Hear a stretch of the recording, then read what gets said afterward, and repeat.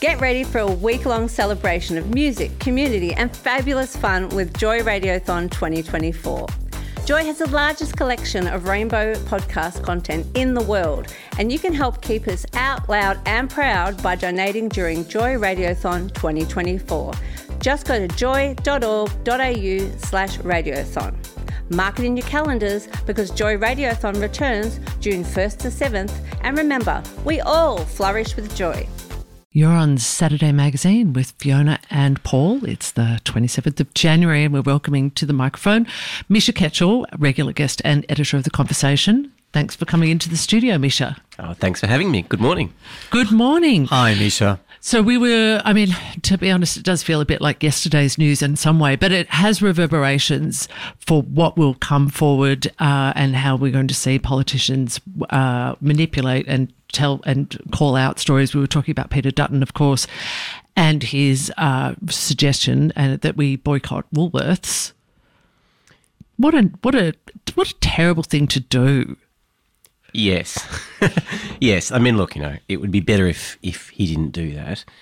I think if you unpack it, it is complicated, and it's perhaps more complicated than some people sort of imagine, because the reality is that within politics there's an incentive structure, and the incentive structure is to do things that are going to help you get elected. And we know that taking certain positions that are divisive positions that sometimes fray at the social fabric of the country that you're wanting to lead, in the short term will actually help you attain that leadership position. And if you're the leader of the opposition, I guess the clue is in the name, opposition, there is an inherent bias towards opposing, to identifying problems and delaying those problems out. That's part of the key job description. So I do think we've got to be a little bit careful with opposition leaders or with politicians who do take those opposing positions with being blanket critical of them for doing so. I think what you've got to do is you've got to look at the contexts in which they do it and really make a judgment call about whether it is sort of being manipulative and divisive or whether it's sort of serving the public interest within the parameters of their role. Now, I, for example, would make a distinction, and I would say, as much as I thought that, and I think many people thought that Peter Dutton's position on the Voice to Parliament was disappointing and in some ways divisive, that there was a legitimate counter-argument to be made, and I think that there was a reasonable role for politicians to make that counter-argument.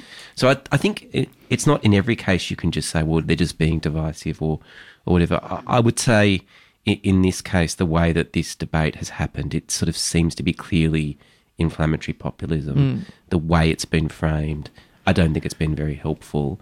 And I do think that politicians have some responsibility for the people that go too far. But again, you've also got to be careful because if a politician says something and then somebody goes too far, there is a cause and effect question, and politicians have to be able to speak, and they can't be responsible for everyone that does something which is outside the parameters of what they've said. So, yeah. But overall, I think, you would prefer that the comments were a little more circumspect and a little bit more constructive. And The Conversation published an article this week by a group of academics at Deakin University who have been studying attitudes to Australia Day. They asked a question about Australia Day and the support for it in 2021. I think it was about 60%. It's declining slowly. So they asked the same question in 2023. It was 56%. So we can definitely see that there is a significant proportion of the population that is not supporting the current Australia Day. That proportion is growing. And if you want Australia Day to be a day of unity that brings everyone together, I think increasingly the argument for changing the date is strong. And I think that's a much more measured response to our earlier tirade, Paul. But I do think that there is also the element which is you could change the date, but they'll never celebrate. So that is also another undertone of, for example, you could see at the rally in Melbourne yesterday that there is a move to change the date, which, I wonder how long would that take? It would be I can't even imagine. It's almost like we would burn up to a crisp in the culture wars around making that decision. Well, there's so much of this sense of of sort of anxiety around this is confected. I mean, don't forget, this date only dates back to, I think it's the early 1990s that we actually established this day. So it's not like some huge... It's not a massive shift. It's not a massive shift. It's not. I mean, it's only, in my lifetime, this day was sort of created and became a thing, and now we're seeing that there are issues with it. And look, I think it's probably fair enough to say that any other date we go to, there will continue to be an element of legitimate protest on that day as well, because any significant national day, those who are disenfranchised or who feel that the nation isn't serving their interests as well, they're going to have something to say. I think that's fine. But it certainly feels sometimes like it's belittling the issue to talk about Australia Day merchandise when there are so many legitimate issues that the First Nations people have about they're closing the gap, and there's so many other more relevant points that could be raised and dealt with. I think that's true.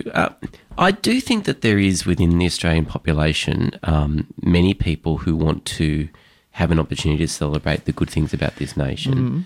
And I think there are good things about this nation, and it becomes really problematic because that celebration can be, traumatising or unpleasant for Indigenous people or other people who feel disenfranchised by certain aspects of the ways that Australia runs.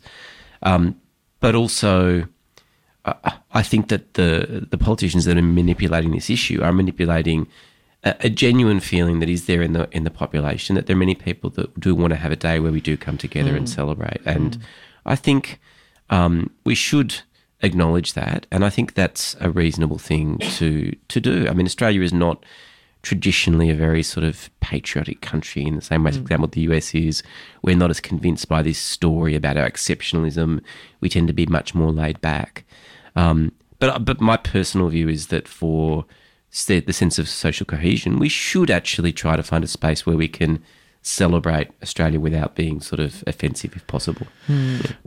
Thank you. That was a very considered answer, actually. Well done, Misha. I've been navigating those tricky waters. Let's change the subject. There's a whole bunch of stuff that's been going on this week. Where do you want to go first, Misha? Because, the politics that have been kicking around up in Canberra have been pretty big. Do you want to talk about the new chair of the ABC? I do, yes. Well, I think that's, a really interesting question. I'm not quite sure how much, because I've just been away on a very lovely long break. You've talked about the controversy at the ABC over Antoinette Lattouf. We did a couple of weeks ago, yeah. She's sort of a former colleague of mine at Media Watch, I should declare. And for anyone who doesn't know, she was dismissed from a casual role as a presenter on the ABC. It was a 5-day role after 3 days for retweeting something from Human Rights Watch about Israel-Gaza conflict. That was deemed to be controversial, and there was a lot of criticism of her from a group called Lawyers for Israel, sort of a Jewish lawyers group.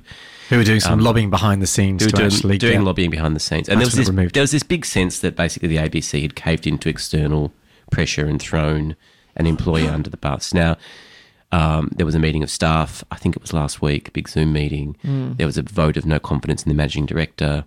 The board responded by giving the managing director, David Anderson, their full backing. But there is this sense of a crisis of confidence within the ABC at the moment.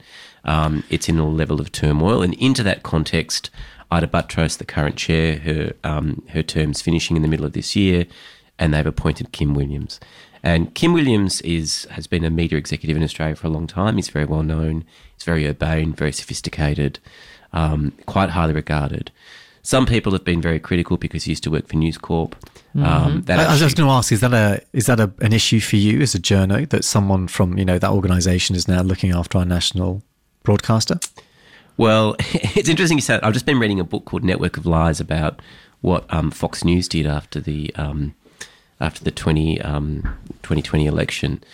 And, certainly there are lots of valid criticisms you can make of News Corp, but I don't think that anybody who has ever worked in a media organisation like that, is somebody who is beyond the pale in terms of taking a role like the role at the ABC. Yeah, not at all. I mean, he was there for 18 years, but surely that just really gives him a lot of experience in the Australian media landscape. It does, and it's worth noting. I mean, he's led, he led Sky News. He's done a lot of broadcasts, so he's got a lot of relevant experience. He also had some significant conflict with senior managers and editors at News Corp, so he sort of is somebody who's got a very independent mind. And it's worth remembering the role of a chair, really predominantly, the key thing you do as a chair is you appoint the CEO, the managing director in the case of the ABC. David Anderson, the managing director, has just been reappointed for a number of years, so that job's sort of done. And then your job... Or do you think that was done intentionally before the outgoing chair leaves? I'm not sure. I don't know. The timing was interesting. The decision to extend his contract was made. I think it was earlier, like in the middle of last year. It did seem to be an unusual decision somewhat, so it does mean that somebody's locked in. But, you know, I mean, my view is often it does help for leadership to have a sort of level of security of tenure to be able to think in a more long-term way.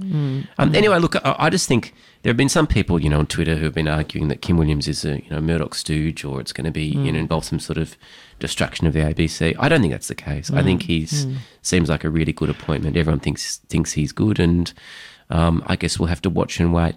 We publish a media academic called Dennis Muller, who's terrific on these questions of media ethics. He wrote a great piece about this and basically talked about the challenges that Williams faces, and really the key challenge for Kim Williams now is about how he can bring the ABC together and create a better sense of confidence, because there is a lot of division within the organisation. And he did come out and talk this week about the vote of no confidence. Actually, he's trying to say, you know, it is right for the national broadcaster to uphold the highest standards of integrity. So I want to take you back to the Antoinette case, because I do think one of the things that we talked about here on Saturday Magazine was, if Antoinette's tweet had been a retweet of an ABC article which had exactly the same information in, would that have been deemed as bad as the tweet from the Media Watch? So the thing that she retweeted was actually a Human Rights Watch. Human Rights Watch, sorry. Well, you would imagine that even the managers at the ABC, who seemed very sort of afraid when they sort of, I think, overreacted and dismissed Antoinette, you would imagine that they would pause about doing that, about retweeting some of their own content. That would become quite ridiculous. Yeah, because they had retweeted. The ABC had tweeted that themselves. That's right. So look, it becomes really complicated. I mean, it's interesting. There was an article about it today in the Fairfax papers, quoting John Fain, the former Melbourne radio presenter. And he said basically what the problem was this: Antoinette was a very strong activist and advocate.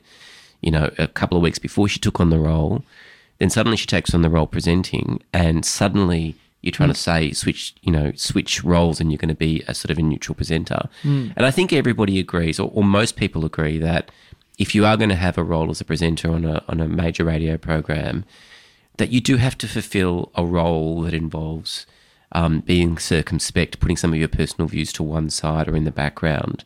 And John Fain's argument was basically you just can't switch from one to the other so quickly. So the appointment itself, in his view, was problematic. Now, some people argue that as a presenter on radio, you shouldn't have to put your views to one side. And the other big thing underneath all of this is the big conflict in the ABC around cultural diversity and culturally diverse staff. Because there's been this whole movement, which is really important, about bringing more diversity to public broadcasters, and that's absolutely right. You need to have a range of perspectives. The whole point of the range of perspectives is people bring their unique cultural experiences. But then with that often comes sort of almost an implied claim that you've got a right to express those cultural views or those individual aspects of yourself on air or in your public role. And yet in journalism, there's this tradition, which is that you try to hush some of those aspects of yourself to try to be impartial, to do the job well on behalf of all the community. And those two things come into conflict. And people have got very different views on how you solve that conflict. And I think that's what's playing out at the ABC now.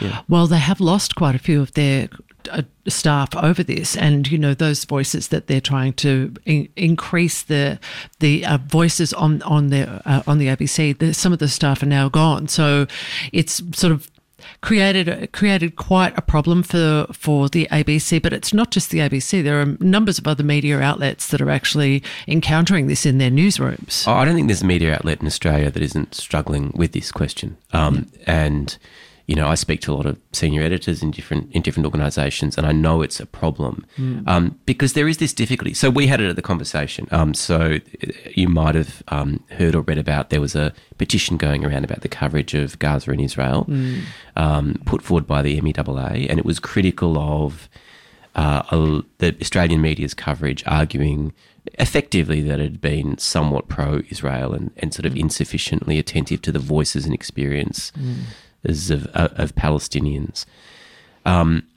And one of the things that happened was, for example, at The Age, there were some staff members who signed that petition who were then told that they couldn't work on the Israel-Palestine coverage because effectively by signing that petition, they were seen to have taken a position. Now, some people would say, well, that doesn't change their capacity to do the job objectively. But I mean, personally, my view is I do think it does create a potential issue. It does make it harder.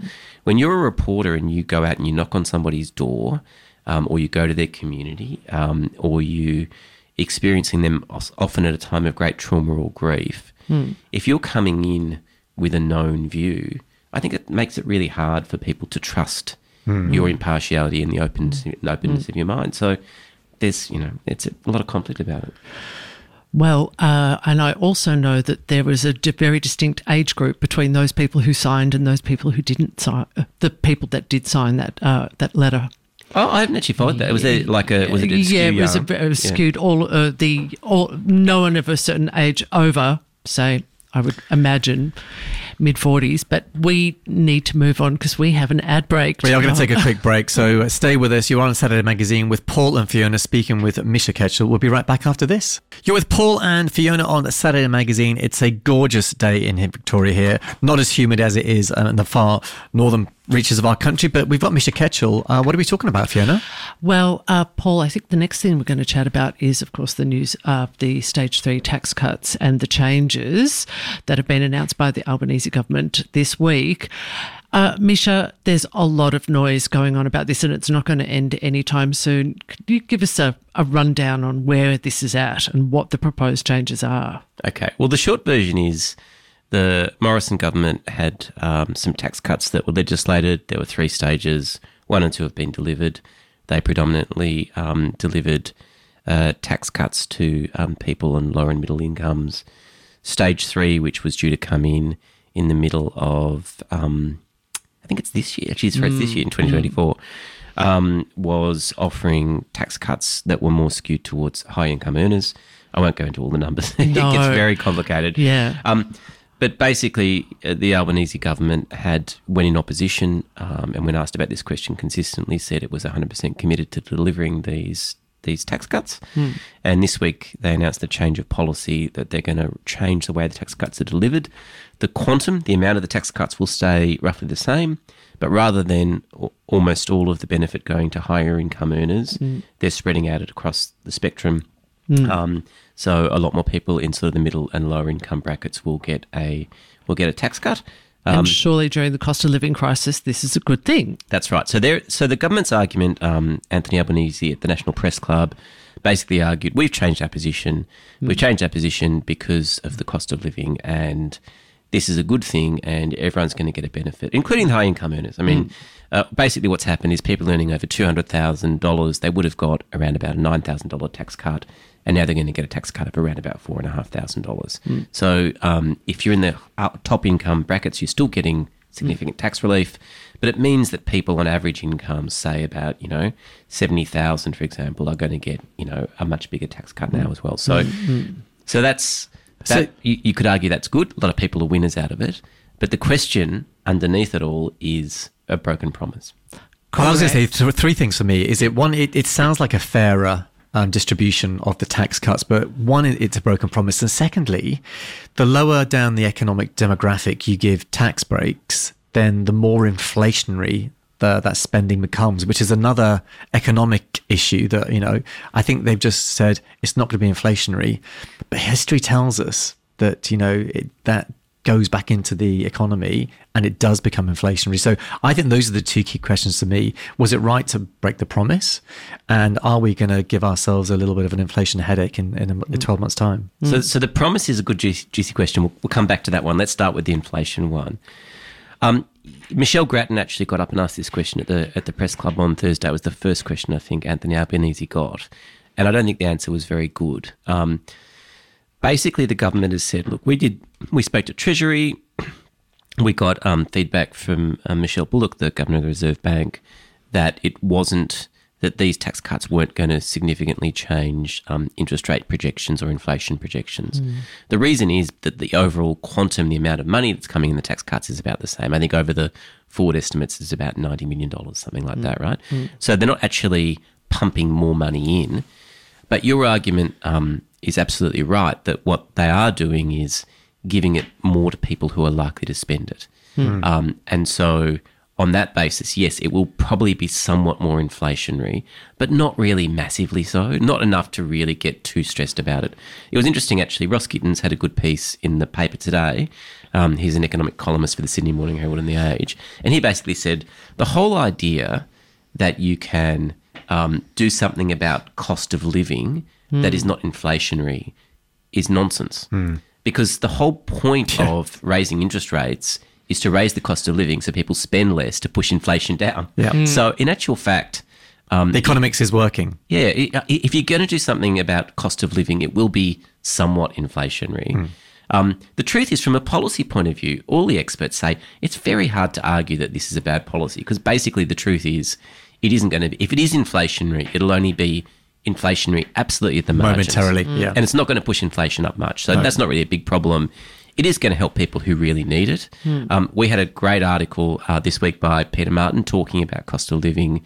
The cost of living is biting much harder than the CPI would tell you, because I think at some point, I think it's about 1998, the way that the CPI was calculated was changed and interest rates were taken out of it. So it doesn't really show... Which is the single biggest issue that people are facing. Yeah. The reason they made that change, actually, was because the Reserve Bank argued we don't want to be in a situation where if we increase interest rates to push down CPI, then it pushes it up because we've increased interest rates.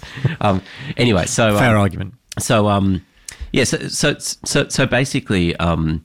The cost of living that people are going through has been really understated. People really are suffering. And I think the government's been very attentive to that. And, you know, the question of whether this is a good policy or not, I don't think it's really a question. It's a good policy. The promise is the thing. Yeah. Well, but do you think people will forgive him because their policy is deemed to be better stroke fairer? This is the question. Will he get away with it? This is the imponderable. This is the hard one to work out. So... on the question of the broken promise, Anthony Albanese was asked this at the press club on Thursday, and he said basically, well, all these things have happened, the war in Ukraine, COVID, cost of living, therefore we've changed our position. And the truth is that most journalists are, I think, quite rightly pretty unsatisfied with that response. Because the truth is all those things were known. When he was saying, even before the last election, that, you know, this is going to be law and I'm standing by it and absolutely and we'll never change it, all these things were known.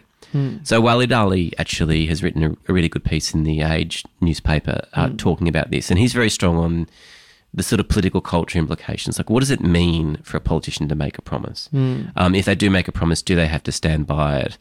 And he basically says, just because you like the outcome, and I think we're arguing everyone does like the outcome, this is good tax cuts for everybody across the whole spectrum, is it still a good precedent? Now, you can see that the News Corp newspapers are really going very hard. I think the Daily Telegraph had something about, elbow being a liability, LIAR ability. They love a pun. Yeah, the Australians going very hard on, PM's deceit to cost $28 billion was a headline one day. They're really pushing up this line of like mean and tricky. The problem is, does it look mean and tricky if you give everybody a lot more money? I'll say that's right. I mean, the bottom line is on the broken promise. While, there are a lot of sentiments about how that plays out politically, your average person on the street isn't really going to mind that much, I can't imagine, when they're getting money in their back pocket. I also think, people have got a short-term memory. We know about the sports rorts of the last government. We know about, the taking on of cabinet positions that wasn't, issued to the public. There's a lot of stuff that politicians do behind the scenes that they do for their own reasons.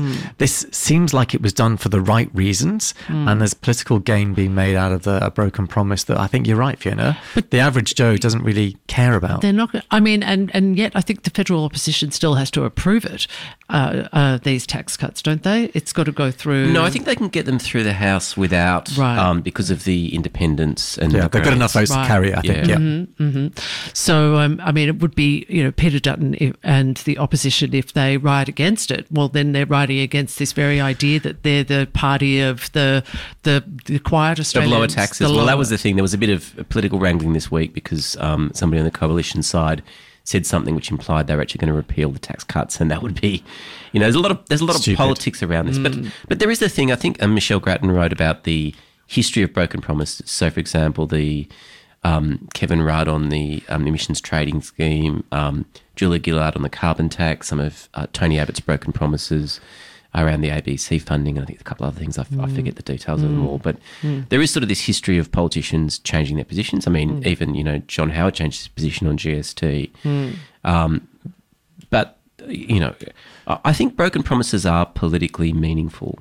And the real question is going to be in 18 months' time when we go to the next election, will people be agitated about it? I think you're probably right in terms of the political cycle. It's in the middle. It's a tax cut. Everyone's going to be pretty happy. But I still think that the opposition might be able to make it an issue, a demerit.